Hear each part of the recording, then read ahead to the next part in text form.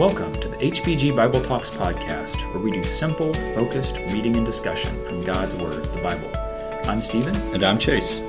We are Bible teachers in Harrisburg, Pennsylvania, and we're excited to get into the Word and to share it with others. All right, well, we have finished the first book of the Bible, Genesis, and are making our way into Exodus this week.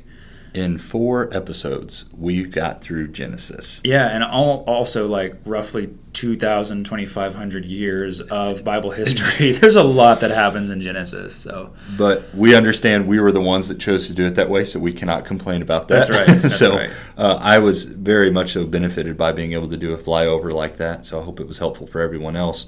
But to no surprise, the Bible story picks up in the next book. It picks up in the book of Exodus. Stephen, that word Exodus, not really one we use outside of Bible-y contexts. So what does the word Exodus mean? Well, it's from the Greek word, when the Bible is translated into Greek, the Greek word Exodus means the way out. Yeah. And so that's what the second book of the Bible gets called, because it is about the way out of Egypt. Yeah. And that's familiar to us. If you're in some type of commercial building right now and you look up to where you would walk out of the structure, at the top of the door is a exit sign, and that is also where we get the idea of leaving, departing. Mm-hmm. And so that is what this book is precisely about on the front end of it. But the back end is more so about what God's rules and laws will look like for the people once they get into the land. Mm-hmm. Yeah, really, the books of Exodus through Deuteronomy, the next 4 books of the Old Testament, are going to tell one big story about the transition of the Israelites as they went down to Egypt. And then by the time they get to the end of the book of Deuteronomy, they are a full-fledged nation with laws and regulations, and they are coming into the land of Canaan, just like God promised they would. Remember, the book of Genesis, we talked about last week, ended with Joseph saying, hey, when you leave Egypt, like I realize you're coming down here for me to provide for you, but you're not going to stay here forever. And when you leave, take my bones with you and bury me in Canaan, because the nation is not going to stay in Egypt forever. So the book of Exodus is going to start out moving very quickly. Yes. There's about 430 years of history that are covered just in the first chapter of the book of Exodus. Yeah. And it starts by telling us, just quite simply, the names of those sons of Israel who came to Egypt with Jacob. So that was Exodus 1 verse 2 says it was Reuben, Simeon, Levi, and Judah, Issachar, Zebulun, and Benjamin, Dan and Naphtali, Gad, and Asher. All the persons who came from the loins of Jacob were 70 in number, but Joseph was already in Egypt. Joseph died, and all his brothers, and all that generation. But the sons of Israel were fruitful and increased greatly, and multiplied, and became exceedingly mighty, so that the land was filled with them. And so you're already starting to see a fulfillment of the promise God gave to Abraham in Genesis 12, who at the time, remember, Sarah was barren, not able to have children. God said, you're going to have descendants as numerous as the stars and the sand that's on the seashore, and that he is going to, from Abraham, make this great nation. And so you are already starting to see a fulfillment of that in the book of Exodus, to the point where it tells us that there are so many of these Israelites that the Egyptians start to fear the Israelites, because if they wanted to, because of how many there are, they could rise up against the Egyptians and take over. That's right. And that's really what leads to the enslavement of this group of people, which again, it's not really a nation yet. It's a large, large family of the Hebrew people who have come to Egypt and the land of Goshen. And there's a new Pharaoh that comes up that he did not know Joseph. That's Exodus 1:8. And they're scared enough that they enslave this people, make life incredibly bitter for them. In verse 13 it says, so they ruthlessly made the people of Israel work as slaves and made their lives bitter with hard service in mortar and brick and in all kinds of work in the field. And all their work they ruthlessly made them work as slaves. And then to add to that oppression, they are so scared of the nation growing that they decide all the baby boys need to die. Mm-hmm. And so they give instruction to the Hebrew midwives to throw the children, to kill them. These midwives fear the Lord more than they fear Pharaoh. And so they do not do that. They rebel against the word of the king. And it ends up telling us that God was good to the midwives, and the people multiplied and became very mighty because the midwives feared God. He established households for them. And so, man, them rebelling against the Pharaoh, in effect, just rapidly grew the nation even more. And by the way, that is so consistent throughout the Bible. Like when God's people will do what God wants, despite what the nation wants, the opposite ends up tend to happen because God's hand is on the situation. You see that in the book of Acts. The more the foreign nations tried to shut up the Christians, the more Christianity grew. And in like manner here, the more that Pharaoh was trying to control the population of the Israelites, it grew even more. That's right. And so it's into this context that Moses is born. And he's from the house of Levi. In chapter 2, a man in the house of Levi takes a Levite woman as his wife. And she sees something special about Moses when he is born, and she hides him for 3 months. Because again, at the end of chapter 1, all of the Egyptians are told, if you see a Hebrew son, throw him in the Nile. Like, just there is an all-out war against the children that are being born to the Israelites.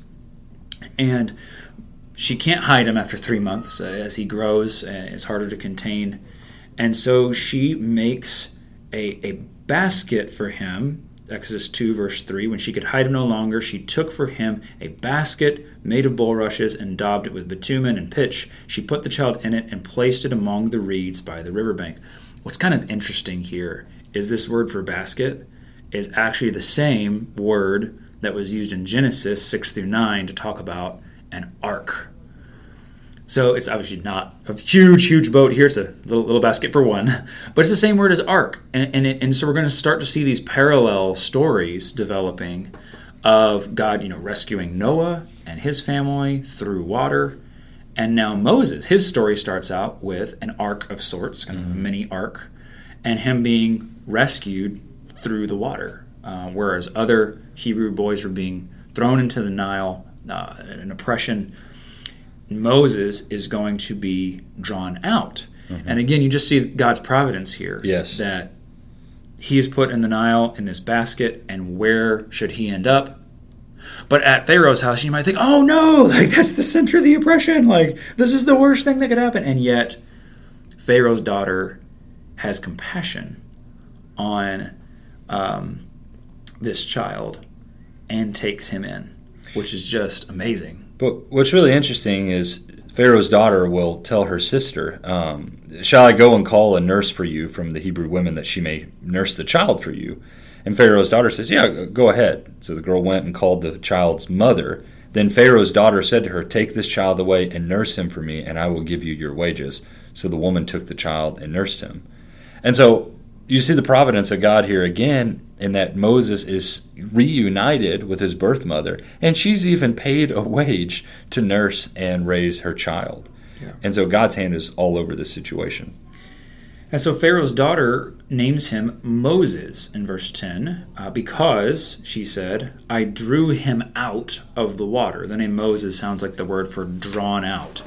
And this is going to be really interesting because this is what Moses is going to be used by God to do for the nation of Israel, is to draw them out of Egypt and bring them to the promised land. So here's where, again, the story, we've already had 430 years of slavery that have been just passed over in the first few verses, and now we fast forward 40 years in Moses' life. When he's a little baby, just 3 months old, he's rescued. Now he has been raised, at least a little bit. He grows older. We don't know exactly how old he was when Moses' mom gives him back to Pharaoh's daughter, and so he's raised as an Egyptian in Pharaoh's household, educated in all the ways of the Egyptians. And now we're fast forwarding 40 years in Exodus 2, verse 11. One day when Moses had grown up, he went out to his people and looked on their burdens. He saw an Egyptian beating a Hebrew, one of his people. He looked this way and that, and seeing no one, he struck down the Egyptian and hid him in the sand. So Moses here identifies with his own people and says, my people are being, oppressed. I'm going to rise up and try to deliver them. And so he does. He kills the Egyptian who is oppressing his brother and then hides the body. And then verse 13, when he went out the next day, behold, two Hebrews were struggling together. And he said to the man in the wrong, why do you strike your companion? He answered, who made you a prince and a judge over us? Do you mean to kill me as you killed the Egyptian? Moses was afraid and thought, surely the thing is known. When Pharaoh heard of it, he sought to kill Moses. But Moses fled from Pharaoh and stayed in the land of Midian. And there's going to be a whole story that comes out of this. But Moses goes from being way high up, a son of Pharaoh in the land of Egypt, to trying to deliver his people. They basically reject his deliverance and say, who made you a judge over us? And then when he finds out that it's known, Moses becomes a fugitive way out in the land of Midian for the next 40 years of his life. So he's 40 when this happens, so he'll be ages 40 to 80 as he's in Midian. And to be honest with you, things seem pretty good for Moses out where he was. He settles down, he gets a wife, he has a couple children, seems to be enjoying life when chapter 3 comes about. Because all the while that he's dwelling in Midian, it tells us in chapter 2:23, it came about in the course of those many days that the king of Egypt died, and the sons of Israel sighed because of the bondage, and they cried out, and their cry for help because of their bondage rose up to God. So God heard their groaning, and God remembered his covenant with Abraham, Isaac, and Jacob. God saw the sons of Israel, and God took notice of them. So the whole time while Moses is gone, life might be somewhat enjoyable for him, the people are still suffering. Mm-hmm. And God hears their cry, and God is going to do something about it. Yeah, I love that verse 25. God saw the people of Israel, and God knew. He is not deaf to their cries. He sees their oppression, and it's going to be in direct response to their crying out to God that God shows up to Moses in the burning bush in the very next chapter. So let's just read this. Exodus 3, verses 1 through 6, famous story here. Now Moses was keeping the flock of his father-in-law, Jethro, the priest of Midian, and he led his flock to the west side of the wilderness and came to Horeb, the mountain of God. By the way, Horeb is another name for Mount Sinai later on, we learn. Verse 2, and the angel of the Lord appeared to him in a flame of fire out of the midst of a bush. He looked, and behold, the bush was burning, yet it was not consumed. And Moses said, I will turn aside to see this great sight, why the bush is not burned. When the Lord saw that he turned aside to see, God called to him out of the bush, Moses, Moses. And he said, Here I am. Then he said, Do not come near. Take your sandals off your feet, for the place on which you are standing is holy ground. And he said, I am the God of your father, the God of Abraham, the God of Isaac, and the God of Jacob. And Moses hid his face, for he was afraid to look at God. Okay, so Stephen, can you explain maybe some of the significance of this? I mean, it's kind of an odd story. Moses just walking around, and why is it that God appears to Moses in a burning bush? Is there any symbolism behind that? I think we do see that. Later in the story, God is going to be described as a consuming fire several times. But what's interesting about this bush is that it's burning with fire, and yet it is not consumed. And that is essentially the way God reveals himself to Moses, is in a kind of a terrifying way, but also in a way like, wait, that bush should be being burned up, and yet it's not being burned up. And that's what God is going to do with the people of Israel, is he's going to take them out, and they're going to dwell with God, who is a holy God, who is a jealous God, who is a God of wrath and judgment, rightly so, but also make a way for them to dwell with him in a way that they're not consumed, that they become a holy nation, and there's atonement made for their sins, and they're able to dwell with the consuming fire, God, without being burned up. Yeah. So there's some kind of interesting that right from the beginning there's some symbolism going on with the burning bush. Yes, and they're going to go through fire. They're going to go through hard things and yet not be consumed is I think, the idea. So I think that's exactly right. And so God calls Moses here. But he first introduces himself, which I think is kind of cool. In verse 6, I am the God of your father, the God of Abraham, the God of Isaac, and the God of Jacob. And look at Moses' response. He hid his face, for he was afraid to look at God. Mm-hmm. That's important to see because, A, that is an appropriate response, I think. I mean, that is what, any time you see someone come before the Father in Scripture, it's often, if not every time, a terrifying experience where people will fall down on their face in fear and terror. Mm-hmm. That's right. And so Moses here, God is going to commission him. And again, Moses, he's 80 years old at this point. He spent 40 years in Pharaoh's house. He spent 40 years shepherding out in Midian, being a nobody in the middle of nowhere.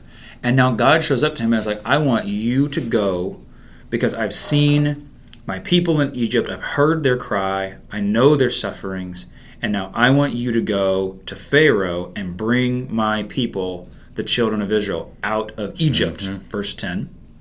And Moses is going to respond with 5 excuses. We won't have time to go through all of them, but basically he starts out by saying, Who am I that I should go? And God's response is, I will be with you. The idea, I think, is it doesn't matter really who you are. If I'm with you, it doesn't matter. If God's with us, who can be against us? And so, who am I is the first excuse. Yeah, Moses then goes to God and is like, okay, well, what are the sons of Israel going to say? Who do I even tell them what you are, who you are? What is his name? Who are you? Yeah. And God's answer to Moses is, I am who I am. And he said, thus you shall say to the sons of Israel, I am has sent me to you. Which is a little bit curious. But really what it hits on is God's eternal nature. It's in the present tense, and it kind of goes forward and backward. God has always been. There's really no gender assigned to God. He is deity, is the idea, eternal, going forward and backward. He is the everything, I think, is the idea here. Yeah, and so the word in verse 15, God also said to Moses, say this to the people of Israel, the Lord, the God of your fathers, the God of Abraham, the God of Isaac, the God of Jacob, has sent me to you. This is my name forever, and thus I am to be remembered throughout all generations. Our Bibles will often use that phrase, the Lord, but they'll put Lord in like the small caps. Mm-hmm. So like the O-R-D is like little, but it's capital letters, and that represents God's personal name. And it's really not pronounceable in any language, but it is, we assign vowels to it, and it's either pronounced Jehovah or Yahweh, depending on how you pronounce it. But it sounds like that Hebrew word for I am. So when we're saying Yahweh or Jehovah, we're distinguishing the God of Israel from other gods like Dagon or Ra or Moloch or whatever other god. Yahweh or Jehovah, the Lord, all caps Lord, is a personal name of the God of Israel, the God of Abraham, Isaac, and Jacob, as distinct from all these idols, these other gods. Because, of course, Egypt was a land filled with quote-unquote gods. And Moses is going to go to the people of Israel and say, hey, God has come to me. They're like, well, which one? And so this is a really important moment when God explains his name to Moses. And this is going to be, he says, this is my name forever. Like, I'm always going to be known by this name. So tell them that I am Yahweh, Jehovah. This is the God who is sending Moses. And so God will proceed to tell Moses what the plan is. I'm going to bring you up out of the affliction of Egypt, verse 17, to the land of the Canaanite, Hittite, Amorite, Perizzite, Hivite, and Jebusite, to a land flowing with milk and honey. Which already, if you're Moses hearing that, you're sitting there going, okay, well, you're taking us to a land of our own, great. But there's people in there. There are people already in that land. What's the implication? You're going to kick them out. That is going to be your land. And so God is calling Moses to not only a hard task to get them out of Egypt, but to then lead them to this land and then get everyone out of that land so that they can possess it and have it. And so, but God is kind of like one thing at a time. First, we got to get you out of Egypt. And so this is what it's going to look like. I know that the king of Egypt is not going to let you go, and so I'm going to send these plagues and do these miracles so that he will end up letting you go. And I'm going to grant this people favor in the sight of the Egyptians. And it shall be that when you go, you will not go empty-handed. And he tells them that they're going to take all the silver and gold with them as they plunder the Egyptians on the way out. And so God, from the forefront, gives Moses the game plan. That's right. And so Moses has some more questions. Well, what if they don't believe me? And so God says, well, here's some signs. You know, what's that in your hand? A staff. We're going to use that to do some miracles. And Moses gets a little more desperate. He says, well, I'm not eloquent. I can't speak well. Well, who made man's mouth? I will be with your mouth. Yeah. And then finally Moses just says, Lord, please send someone else. I don't want to be the one to go. And he says, okay, I'll give you your brother Aaron. He can speak. He's going to meet you, and so he'll go with you and be your mouth when you go. And so Moses does finally get up and leave Midian with his brother Aaron and go back to Pharaoh. And we're going to see kind of initially the first round of interactions with Pharaoh really does not go well. Mm-hmm. In chapter 5, they go to Pharaoh, and this is the famous phrase, chapter 5, verse 1. Afterward, Moses and Aaron went and said to Pharaoh, "Thus says the Lord," all caps, the God of Israel, again, talking to Pharaoh, explaining who this God is, "Let my people go, that they may hold a feast to me in the wilderness." Yeah. But Pharaoh said, "Who is the Lord? Who is Yahweh, that I should obey his voice and let Israel go? I do not know Yahweh, and moreover, I will not let Israel go." And then things are just going to get worse for the people of Israel because of this interaction. Pharaoh takes away their straw to make bricks, and yet he requires the same quota of bricks from them. And so things are just getting worse. And the people cry out, and they come against Moses and say, what's going on? You've made life terrible for us. In chapter 5, verse 20, they met Moses and Aaron, who were waiting for them as they came out from Pharaoh, and they said to them, "The Lord look on you and judge, because you have made us stink in the sight of Pharaoh and his servants, and have put a sword in their hand to kill us." And then Moses goes back to God and says, "O Lord, why have you done evil to this people? Why did you ever send me? For since I came to Pharaoh to speak in your name, he has done evil to this people, and you have not delivered your people at all." And I love God's response to that, which is basically in chapter 6:1, sit back. I'm in the driver's seat. I'm going to take care of this. I'm going to, he says, "Now you shall see what I will do to Pharaoh, for under compulsion he will let them go, and under compulsion he will drive them out of his land." And he goes on to say, "I am the Lord. I am the one that appeared to Abraham, Isaac, Jacob as God Almighty, and by my name, Yahweh, I did not make myself known to them. And so I'm going to establish my covenant with them to give them the land of Canaan, the land in which they sojourned." God gave Moses the best thing he could in that moment. You know what that was? His word. Mm-hmm. And that should be enough. That should be enough for Moses, and that should be enough for us as well. And so God follows through with this. God will plague Israel. He will continue. He will plague Egypt. Starting with, I guess it'll be the water turning to blood in chapter 7. Yeah, that's right. So Moses, having been strengthened by God's word in Exodus chapter 6, this is a really cool section to read through and go through slowly sometime. Moses goes to Pharaoh again and again. And what we're going to see over and over again in this section is the hardening of Pharaoh's heart, which is just kind of an interesting theme. We won't delve down every rabbit trail here. But sometimes it's going to say Pharaoh hardened his heart. Sometimes it's going to say God hardened his heart. And sometimes it's going to say Pharaoh's heart was hardened. Mm-hmm. It doesn't say how. But through all of this, I think what we're going to see is God is using a wicked, stubborn, selfish man to ultimately accomplish his will. He knows what Pharaoh's going to do, and he knows how to provoke Pharaoh. And ultimately, God is going to be glorified. Over and over again, these plagues, the water turning to blood, frogs, lice or gnats, flies, the livestock dying, boils, hail, locusts, darkness, and ultimately the death of the firstborn, are going to be a judgment against not only Pharaoh, but against the gods of Egypt. Mm-hmm. Again, they had gods for all these different things. Right. And every time God, if he turns the Nile River to blood, well, where's your Nile god now? Mm-hmm. God seems to turn it to blood. And when he turns out the lights, in the darkness plague, well, where's Ra, your sun god? God is the true God, and these other idols can't save you. Yeah, and what's interesting is, as you read through a couple of these plagues, it gets to the point where some of the magicians of the land are in some way able to mimic what Moses was able to do by God's power. But it will eventually get to the point where the magicians cannot mimic it. Mm-hmm. It gets to the point where it is clearly the hand of the Lord, and even they are starting to recognize that very fact.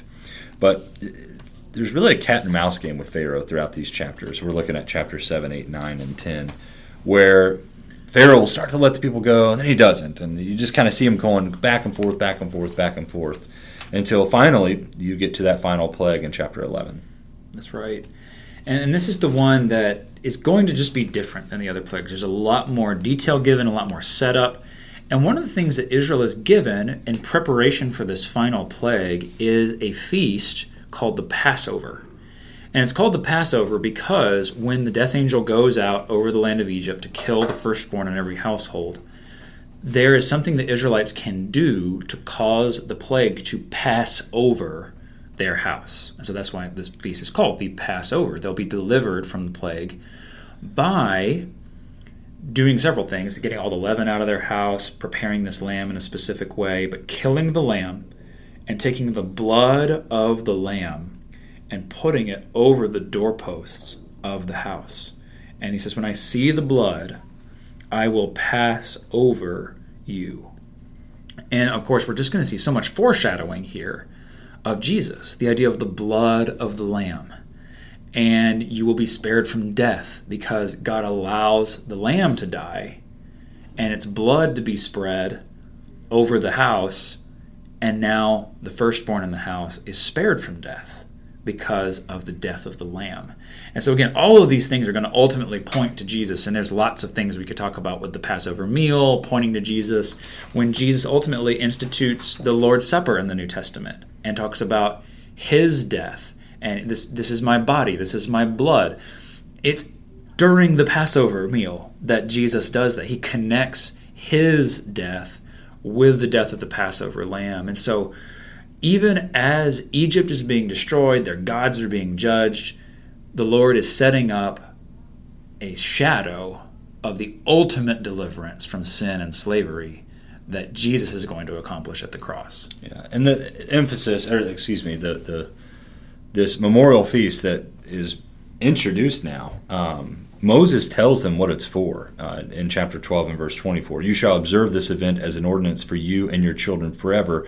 For when you enter the land that the Lord will give you, as he has promised, you shall observe this rite. And when your children say to you, what does this rite mean to you?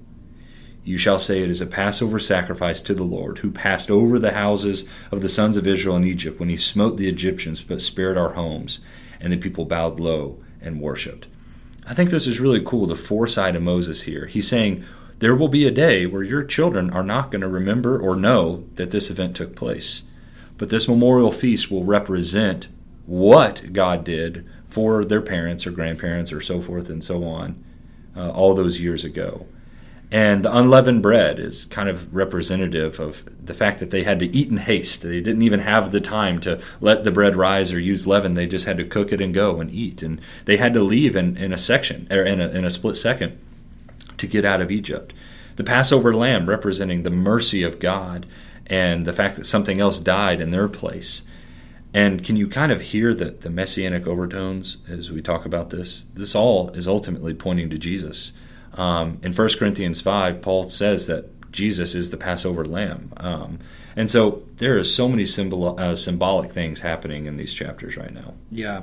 And one of the things we're going to see here is that the Exodus is going to that's the event of them leaving. It's the way out. But the Exodus is tied to the Passover. The people are being delivered from multiple things here. Mm-hmm. They're being delivered from the 10th plague, from the death of the firstborn. They're being delivered from slavery in Egypt. And in a minute, they're going to be delivered from the Red Sea and the obstacle that stood between them. And they're going to be delivered from the Egyptian army who is behind them. And then they're going to be delivered from the wilderness ahead of them. So the Exodus is several events, but all of this is going to be something that God wants his people to remember. Don't forget where you came from. Don't forget what I did for you. And this is going to be really important for us. And this is why God gives us the Lord's Supper, right? That we take on the first day of the week like the Christians did. Remember what Jesus did for you. And it's so easy for us to forget after someone has done such goodness, such kindness to us, that we just take it for granted. Mm-hmm. And we need a way of calling to mind and walking back through the events of what God did so that we never forget and never take for granted the good things that God has done for us, because that will motivate our service to Him, and the way that we live is changed. And this event, the Exodus, is the deliverance event of the Old Testament. The rest of the Old Testament story, there would be several references throughout where He says, hey, remember the Exodus? Hey, remember the Exodus? Hey, remember what God did for you in Egypt? That is going to become like the way that you know God's going to deliver you again, is because of what God did for His people in this historic event. And so on their way out, just as Moses had commanded them in chapter 12 and verse 35, they had taken from the Egyptians the silver and gold and clothing. Just as the Lord had said and told them to do, they plundered the Egyptians. And this is also where we learn in verse 37, now the sons of Israel journeyed from Ramesses to Succoth, about 600,000 men on foot, aside from children. A mixed multitude also went up with them, along with flocks and herds, a very large number of livestock. Man, that's a lot of people. Mm-hmm. These people had multiplied greatly up until this point. And so verse 40 tells us, now the time that the sons of Israel lived in Egypt was 430 years. And at the end of 430 years, to the very day, all the hosts of the Lord went out from the land of Egypt. That's right. And so the Lord is keeping His promises. God had promised to Abram way back in Genesis that they were going to be slaves in Egypt for hundreds of years, and now God is keeping His promises that they are coming out of the land of Egypt, and God is taking care of them and fulfilling His promises. And so as we get into the last little section here, the Exodus is going to be a complicated event, because Pharaoh, after the death of the firstborn, Pharaoh is going to say, get out. I don't want to see you again. Get out. Every person, be gone. And so they do go out. And navigating in the wilderness is going to be really difficult. And at the end of chapter 13, God is going to provide for His people by showing them where to go. In Exodus 13:21, it says, and the Lord went before them by day in a pillar of cloud to lead them along the way, and by night in a pillar of fire to give them light, that they might travel by day and by night. The pillar of cloud by day and the pillar of fire by night did not depart from before the people. So God is clearly showing them very obviously which direction to go. This is not just a feeling they have or trying to guess or anything like that. God's showing them exactly where they should go. Right before that, I like to point out in chapter 13 and verse 19, Moses took the bones of Joseph with him, for he had made the sons of Israel solemnly swear, God will surely take care of you, and you shall carry my bones from here with you. That's Genesis 50. That's what we were talking about earlier in last week's podcast. Joseph said, you ain't leaving my body here. When we leave, because I know we're going to leave, you're going to take my bones out. And Moses honors that, so that's super cool to see here. Amen. So the actual Exodus happens when the children of Israel leave Goshen, leave the land of Egypt, but then they're headed out kind of into the wilderness, and they come across the first obstacle. They come to the Red Sea. And there's actually an interesting thing that happens at the beginning of Exodus 14 that's easy to forget, is that God actually leads them backwards a little bit and baits Pharaoh into getting his army out, because Pharaoh once again has a change of heart, although the children of Israel have actually left this time. And he says, what have I done? I'm going to go out and recapture my slaves.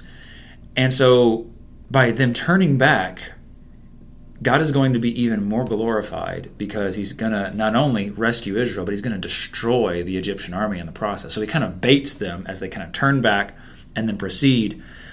And what happens is they get to the Red Sea, and now the people realize that the Egyptians are chasing them, and they feel totally trapped. There is the sea on one hand, which they can't get through, and there's the army on the other hand. And it's in this moment that Moses cries out to God, and he says, here's what God's going to do. He's going to rescue you. In Exodus 14:15, the Lord said to Moses, why do you cry out to me? Tell the people of Israel to go forward, take your staff, stretch out your hand over the sea and divide it, that the people of Israel may go through the sea on dry ground.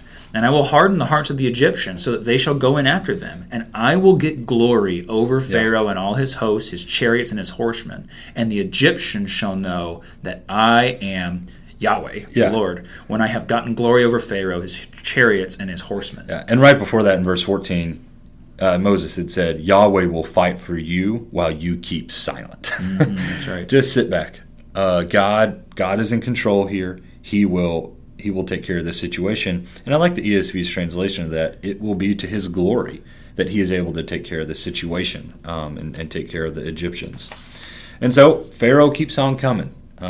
He keeps bringing his army. At no point does he try to turn back around. And it says in Exodus 14:21, Moses stretched out his hand over the sea, and Yahweh swept the sea back by a strong east wind all night and turned the sea into dry land, so the waters were divided. I think we sometimes think of this event being done in about 15 minutes. Remember, there are 600,000 besides the children and likely women. There's a lot of people that got to cross the Red Sea here. And so the sons of Israel in verse 22 went through the midst of the sea on dry land, and the waters were like a wall to them on their right hand and on their left. Then the Egyptians took up the pursuit, and all Pharaoh's horses, his chariots, horsemen, went in after them into the midst of the sea. And at the morning watch, Yahweh looked down on the army of the Egyptians through the pillar of fire and cloud, and brought the army of the Egyptians into confusion. He caused their chariot wheels to swerve, and he made them drive with difficulty. So the Egyptians said, Let us flee from Israel, for that Yahweh is fighting for them against the Egyptians. And then Yahweh said to Moses, Stretch out your hand over the sea, so that the waters may come back over the Egyptians, over their chariots and their horsemen. So Moses stretched out his hand over the sea. The sea returned to its normal state at daybreak. And while the Egyptians were fleeing right into it, then Yahweh overthrew the Egyptians in the midst of the sea. And the waters returned and covered the chariots and the horsemen. Even Pharaoh's entire army that had gone into the sea after them, not even one of them remained. But the sons of Israel walked on dry land through the midst of the sea, and the waters were like a wall to them on the right hand and on the left. Thus Yahweh saved Israel that day from the hand of the Egyptians, and Israel saw that the Egyptians were dead on the seashore.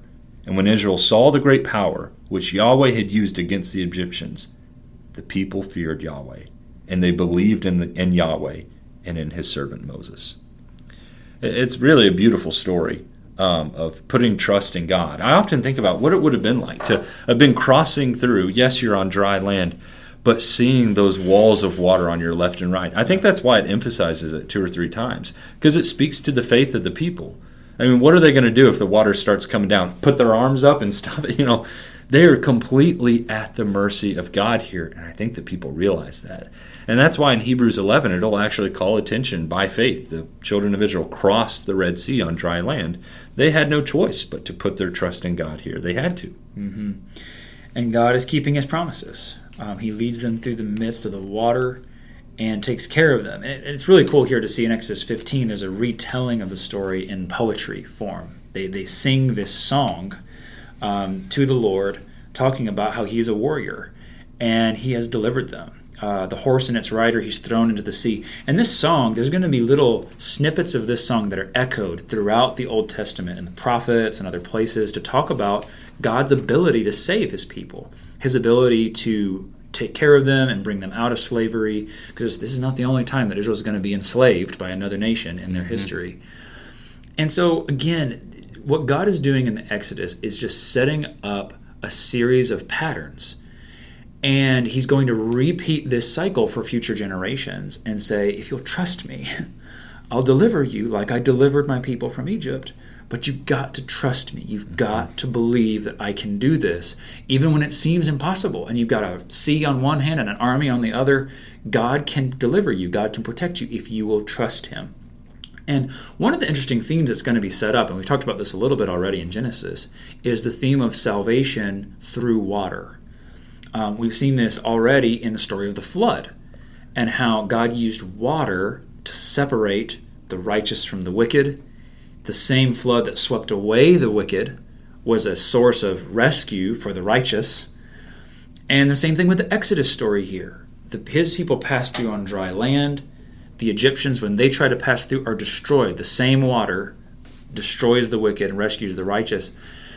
And we're just going to see this pattern continue right on through. The next generation that goes into Canaan is going to see the Jordan River parted in a similar way. And on down, there's going to be different healings that happen in the Old Testament where water is the dividing line between being healed and being sick. And ultimately, we're going to see water being the dividing line in the New Testament between being in slavery to sin and being forgiven of those sins, freed from those sins in the waters of baptism. We are immersed in water, passed through the water like Israel did in the Exodus. All of these are symbols they're literal historical events that become symbols of God's deliverance from an even greater form of slavery and sin and death. I mean, God is foreshadowing the defeat of the sin problem that we talked about in Genesis, all through these stories of salvation in the Old Testament. And so by looking at the symbolism of the form of the deliverance, you see that echoed in the New Testament, like Stephen said. But you also see some symbolism or foreshadowing with the leader himself, Moses. In Hebrews chapter 3, it kind of picks up on this idea. As he calls attention to Jesus, the apostle and high priest of our confession, he says about him in Hebrews 3:3, he has been counted worthy of more glory than Moses, that's Jesus, by just so much as the builder of the house has more honor than the house. For every house is built by someone, but the builder of all things is God. Now Moses was faithful in all his house as a servant, for a testimony of those things which were to be spoken later. But Christ was faithful as a son over his house, whose house we are if we hold fast our confidence and the boast of our hope firm until the end. Jesus is our deliverer. He is the one that came and took us out of bondage and slavery to sin and brought us through to paradise. And Jesus was much more faithful than Moses was. Moses was a faithful servant of God, and he's talked about a lot in the New Testament in positive ways. But let's be honest, he was flaky at times. He was nervous. He had excuses on the front end of things. The point the Hebrew writer is making is Jesus was much better than Moses. And we need to be thankful for that. We need to put our trust in him, not in Moses. That's right. And man, if you start to go back through the whole life of Moses and look at how many ways Moses parallels Jesus, we're going to talk more about this as Moses is not, his job is not done. He's got another 40 years of service ahead of him now that the Lord has used him to bring Israel out of Egypt. He's going to shepherd God's people in the wilderness after being a shepherd in the wilderness of Midian for 40 years, a different kind of shepherding. But Jesus and Moses are so closely linked. There's several contrasts, like you've mentioned, but so many points of comparison. And we're going to see an even greater deliverance and an even greater law given through Jesus. Yeah. So all of these things are going to point us forward to him. Yeah. One final thing I'll mention is in Hebrews 11, talking about Moses, it says he chose rather to endure ill treatment with the people of God than to enjoy the passing pleasures of sin.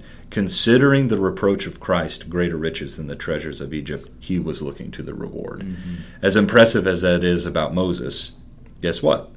That's exactly what Jesus did. He gave up the splendors and the wonders of heaven to come down to suffer with and for his people so that we may be delivered. In a very similar way, Moses did as well. That's right. So all of this ultimately is pointing to Christ. And if we can leave you with anything in this episode, it's that see Jesus in the Old Testament. See that he is the one you need to be following. He is our deliverer. He is the one that is the Passover lamb. Yeah. Amen. If you're enjoying what you hear on the podcast, please subscribe, leave us a rating or a review. If you have questions, we'd love to hear from you. You can reach out to us, 717-585-0949. You can text us or call us or email us at capitalcitychristians@gmail.com. Or for more information or online studies, check us out at capitalcitychristians.com. Thanks so much for listening.